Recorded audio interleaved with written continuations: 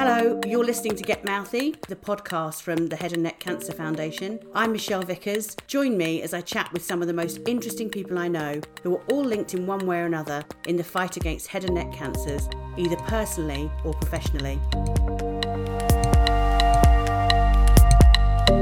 So, hello everybody. Today I'm speaking to Dr Marianne Trent, who is a clinical psychologist and is the owner of Good Thinking Psychology. And she specialises in enabling people's recovery from trauma. So thanks for coming on, Marianne. It's lovely to speak to you. And I really think you're going to be able to give us a really interesting perspective on head and neck cancers and the sort of journey of that. But I understand that you've lost a family member to cancer. Is that right? Yeah, that's right. Thank you for having me. So my dad died in 2017 of esophageal cancer, which led to secondaries in his lungs. Yeah. Oh gosh, that's awful. And I suppose it's a silly question really, but how did that impact you and your family? I've got a brother, and my mum and my dad were still together at the time of his death. But it's very difficult. At the time, I had a 4-year-old and an 18-month-old baby, and he didn't sleep until he was 3. And so he was waking a lot. It was a really big impact. So he was diagnosed with cancer, which initially we were told was going to be curable. They could have a treatment for it. When I was early stage pregnancy with my youngest, and being pregnant whilst getting this kind of news is kind of difficult as well. It made me feel all kinds of complicated emotions. You know, I was very much aware of the pregnancy I'd had with my eldest child, which had felt very carefree, optimistic, light, joyous. And just, 3 years later to be in a very different headspace whilst already having a child was very tricky. But then, early 2017 it was, we were told, early 2016 it was, we were told that it was going to be palliative. And then my little boy was born in the June of that year. Gosh. And he passed away the December the following year. So I feel like we had a really, really good 18 months of really vibrant health. He was like the healthiest chemo patient you've ever met, really. He was whizzing down slides with my 3-year-old. It was just incredible. Until he wasn't, until he had a stent fitted, which I know lots of your patients might be familiar with, listeners might be familiar with, sorry. And then once you start to not be able to eat, there's a real impact on the family, on your well-being, on your confidence in getting out and about. And he sort of just gradually retreated from family life, really, in the 6 months before he passed. And then he died in a hospice. Oh, gosh. Oh, wow. So that's a huge impact. I totally get that, sort of having a baby around the same time, because it's so all consuming, isn't it? I'm really sorry about that. But can I ask you, so obviously it had a massive impact on you and then your family, like after, this sounds really morbid, doesn't it? But I'm just curious to know, like after, how was that for your brother and your mum and you as a family? My mum's quite stoic. I think she was just very lonely. We'd celebrated their ruby wedding anniversary just shortly before his diagnosis. My dad was a real motorcycle enthusiast for vintage motorbikes, and he wanted to go off to the TT, the vintage TT, which delayed him going to the doctor. He was like, I'm going to go when I get back. And it's almost like he thought, if I go, I won't be able to go, and I really want to go. So he went off to his friends. But I live about 40 minutes away from my mum, and where my dad was living as well. And having young children, it's tricky, but I did have a period of time. I was working for the NHS at the time, and I had a couple of months off to be able to spend some more time with mum on the days where I didn't have to look after my children. And going through processions and doing all of that, and trying to be there as much as I could for her whilst going out for lunch and trying to grieve and mourn and reel a bit together, really. But it's not easy when you're juggling a family. So anyone who's listening to this, I absolutely get what that's like, to feel pulled in different directions. So getting back to your Good Thinking Psychology, when did you decide to start that? Was it at the same time? Was it before? So I started my private practice when my youngest started preschool. So when he was 3, so that was after Dad died. So that was 2019, I think it was September. So just before the pandemic, I think. Yeah. Oh gosh. Wow. And what exactly did you do? Sort of, for how did you generate? How did you start it? Well, my husband was like, "What are you going to do when he goes to nursery and you've got 2 mornings a week off?" I was thinking I might have a massage or a nap. And he was like, "No, I think you should start a business." And I was like, "Oh, I suppose I could do that, but I probably prefer my idea." But I was working in adult mental health at the time, so I started seeing patients privately in a very limited capacity, a Yeah. couple of days a week. But then someone challenged me to try and write a book in a month, and I was like, this is the time to do the book that I've been thinking about grief and about supporting people with Yeah. grief. So that's kind of been a bit of a project that's run Yeah. as well. That looks so interesting to me. I was reading a bit about it. So, Marianne's got a book called The Grief Collective, and it's a series, a number of, I think it's 54 stories, isn't it? Of people who have, it's the stories of life, loss, and learning to heal. And I'm really interested in the fact that it's written by people who they're telling their stories, because one of the things we've got an amazing Facebook support group, and one of the first things whenever people phone me up and are saying I've just been diagnosed, or my mum's just been diagnosed, or a family or friend, I would say get onto that support group, because it is just patients and friends of family, and more than any surgeon or anybody can help you, it will be the people who have been through the same thing and will have their stories to tell you. And also they even know, like, they know like hacks and tips about, about ways around things and how they dealt with it. And I think always just out of human curiosity, don't we want to know, well, what did it happen when it happened to you? What was it like? And then hopefully you might sort of feel some measure of that. So was that easy to get that, though, the 54 stories? It wasn't that easy in a month. No. And editing it all, but it was Yeah. honestly the most wonderful project to be part of, and people found it really cathartic. And that's my Yeah. advice to anybody who's got a diagnosis themselves, or who is trying to assimilate themselves to someone else's diagnosis or the loss of someone they love, that putting pen to paper can be really a therapeutic process. Mm-hmm. And in terms of the way that trauma healing and processing works, it actually is one of the ways for helping process trauma, is because when we've been really triggered by something, the top part of our brain, which is the bit that kind of time and date stamps our experiences, is kind of offline, because the bit that matters is the fight and the flight. It's, the get the body out of there and safe, or make the body stay still in a situation that it can't get away from.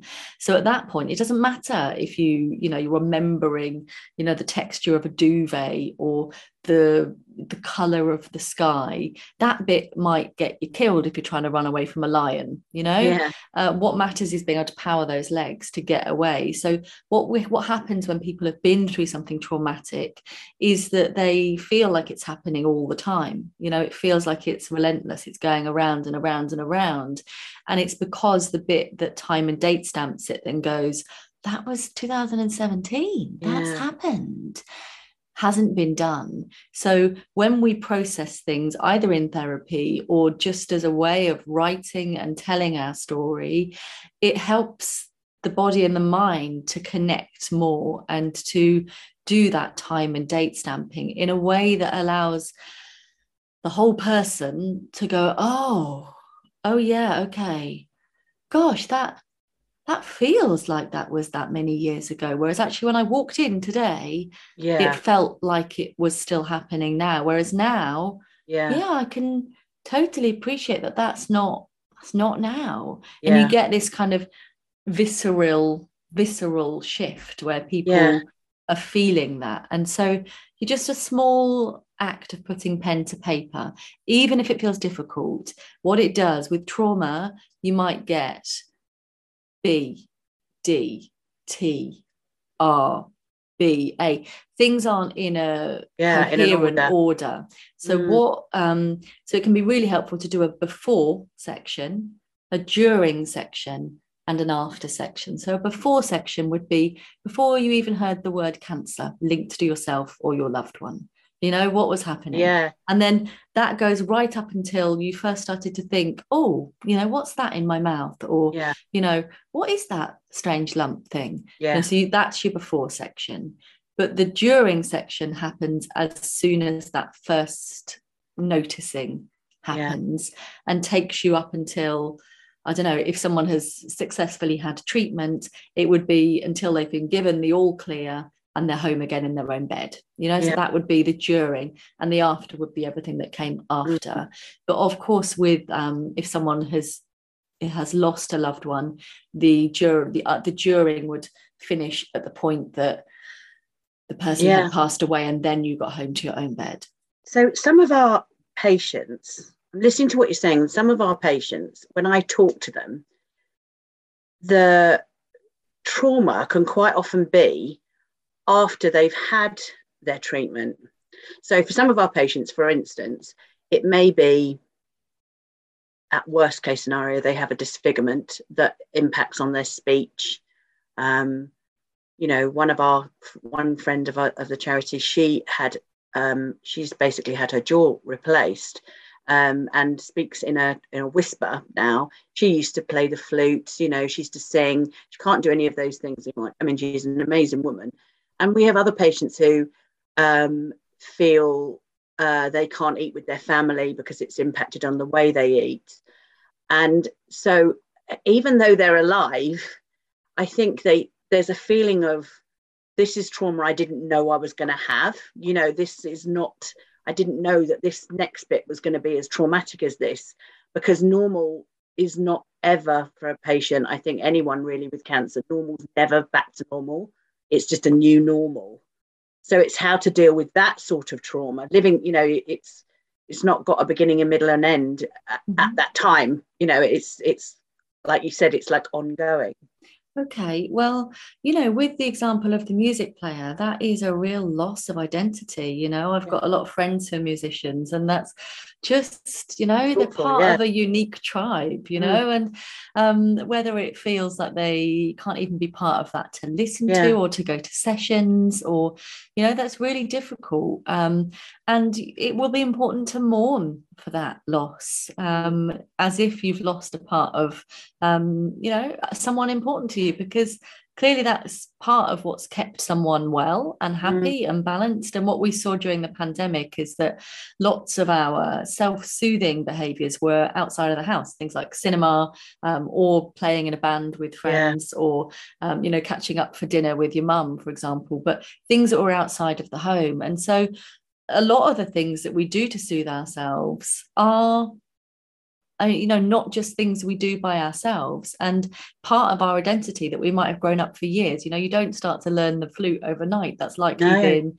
since you were young, and to suddenly, through no fault of your own, you know, they've not chosen to put that flute down. It's a real shift, and you can be really, really cross about that, actually. You know, and it's important when we go through grief stages that we lean into all of those difficult bits as well. So, you know, disbelief and you know, adjusting to that, and really hopping mad anger is kind of important as well. But you know, it's not something that you've chosen, it's not something you've designed, and I think there's always hope, isn't there? So when someone says, you know, we're going to have to do this, but there might be some reconstruction, and, you know, someone might look at themselves and in their head think it's okay because the treatment's not finished yet. You know, it's going to get better. It's going to get better.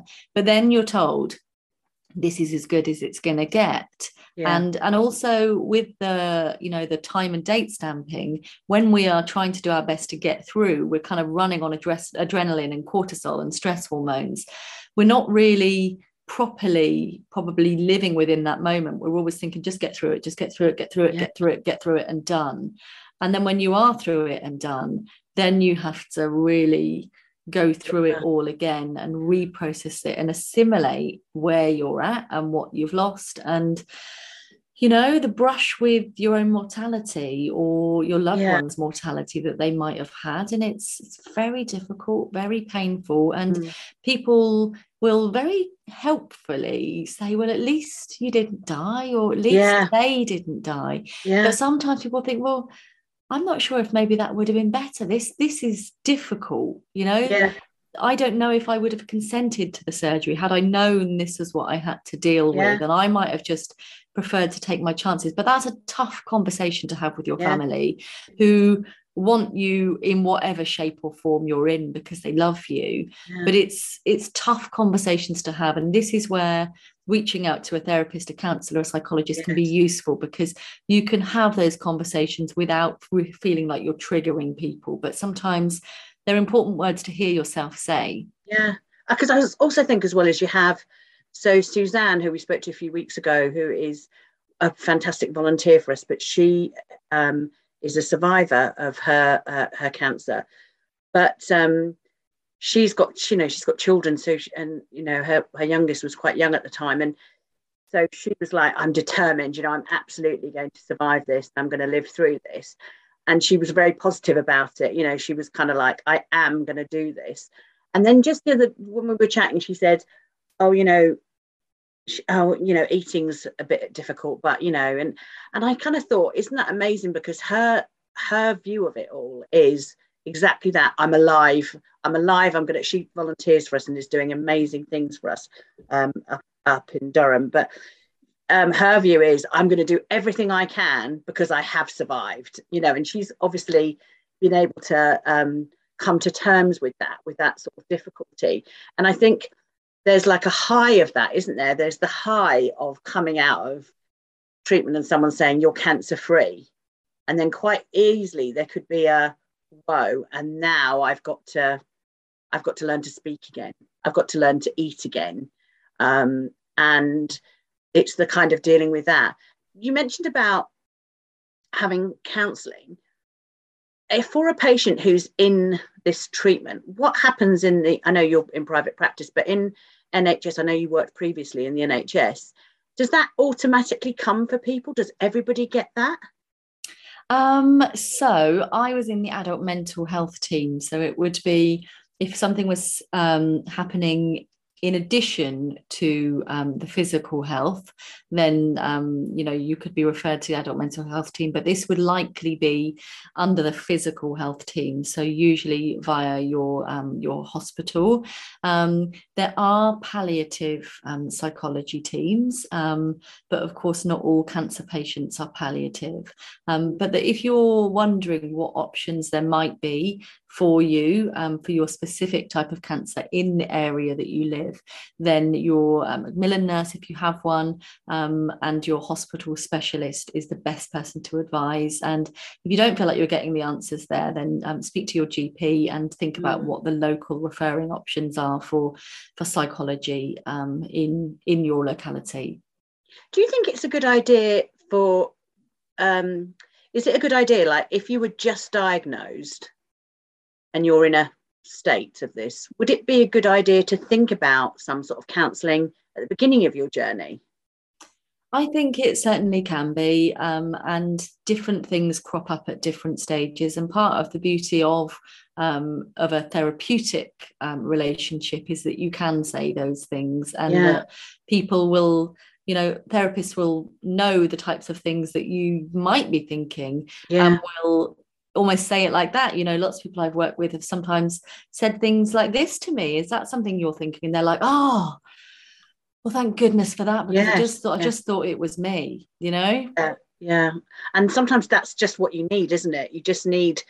You need someone to take you to a place to think about that. And I think quite often patients are being so strong for their families and friends, that they it's almost like a show the whole time, that they're just being upbeat about it, and maybe not actually processing it themselves about what's actually happening to them, and how they might deal with it. This is a bit grim, I suppose, but have you ever had to work with people who have actually been told that they've got X you know, that, well, obviously it happened to your dad, but I suppose from a patient point of view, have you ever had anyone who knows they've got like X months to live and help them deal with that? Yeah, I'm trying to think. So I've never worked with people who've had a time estimate. I've worked with people who've had long acting tumors like prostate cancer, but you know, they've been told you will die with this, but it might not be what kills you. But I haven't. But one of my friends does work in palliative psychology and does so regularly, and it's, you know, it's a real privilege actually to spend time with people, really going through some of the things that they're thinking, that they're feeling, that they're experiencing, trying to get some of the edges to lay flat a little bit, so that they feel as less to be remorseful for, really, and to regret. And I was speaking to my dad in his final few days, and one of the things that wasn't laying flat for him was, I wish I'd tried harder in school. I wish I'd listened more to the teachers, because he was just a little bit of a Jack the Lad, really. I think my dad, he ended up working as a boiler engineer and was a trained electrician. So he found something very active that kept him busy and engaged. But you know, it's what thoughts people might be having in their final moments. And I often think, well, how lucky my dad is that that's all that was troubling him. That and Putin, unfortunately, was troubling him, and that still bothers me. It still bothers me that this lovely man was worrying about him, you know, in his final days, and he was worried about the state of what that would happen in future, and it looks like he was right. But you know, just that if you don't have someone who's going to be able to sit and talk with you about, you know, the more existential stuff, then it might be helpful to consider accessing some kind of therapeutic support a little earlier in your journey, because it's complicated stuff. There's no manual for how to die, and there's no manual to support people how to die. And so if you are supporting someone who, if you feel that need to be strong, either as the patient or as the loved one, you don't need to be. It's okay to have feelings, and sometimes accessing outside support can just give you that space to do what you need to show up and almost have those conversations early. So I found it quite helpful to have quite frank conversations with my dad's Macmillan nurse, for example, because I kind of wanted to know, but I didn't necessarily want my dad to know what I knew. And so, you know, we'll all work in different ways. Some of us like not knowing and avoiding and distracting, but I am very much more of the accept and control, and try and make the best of the situation you're in with the resources that you've got. So we're just going back, we talked about the book that you've written on grief. What would be your advice to listeners? You've already given some advice about actually writing things down and giving it a time slot. But what would your advice be to listeners who perhaps have lost a loved one to cancer?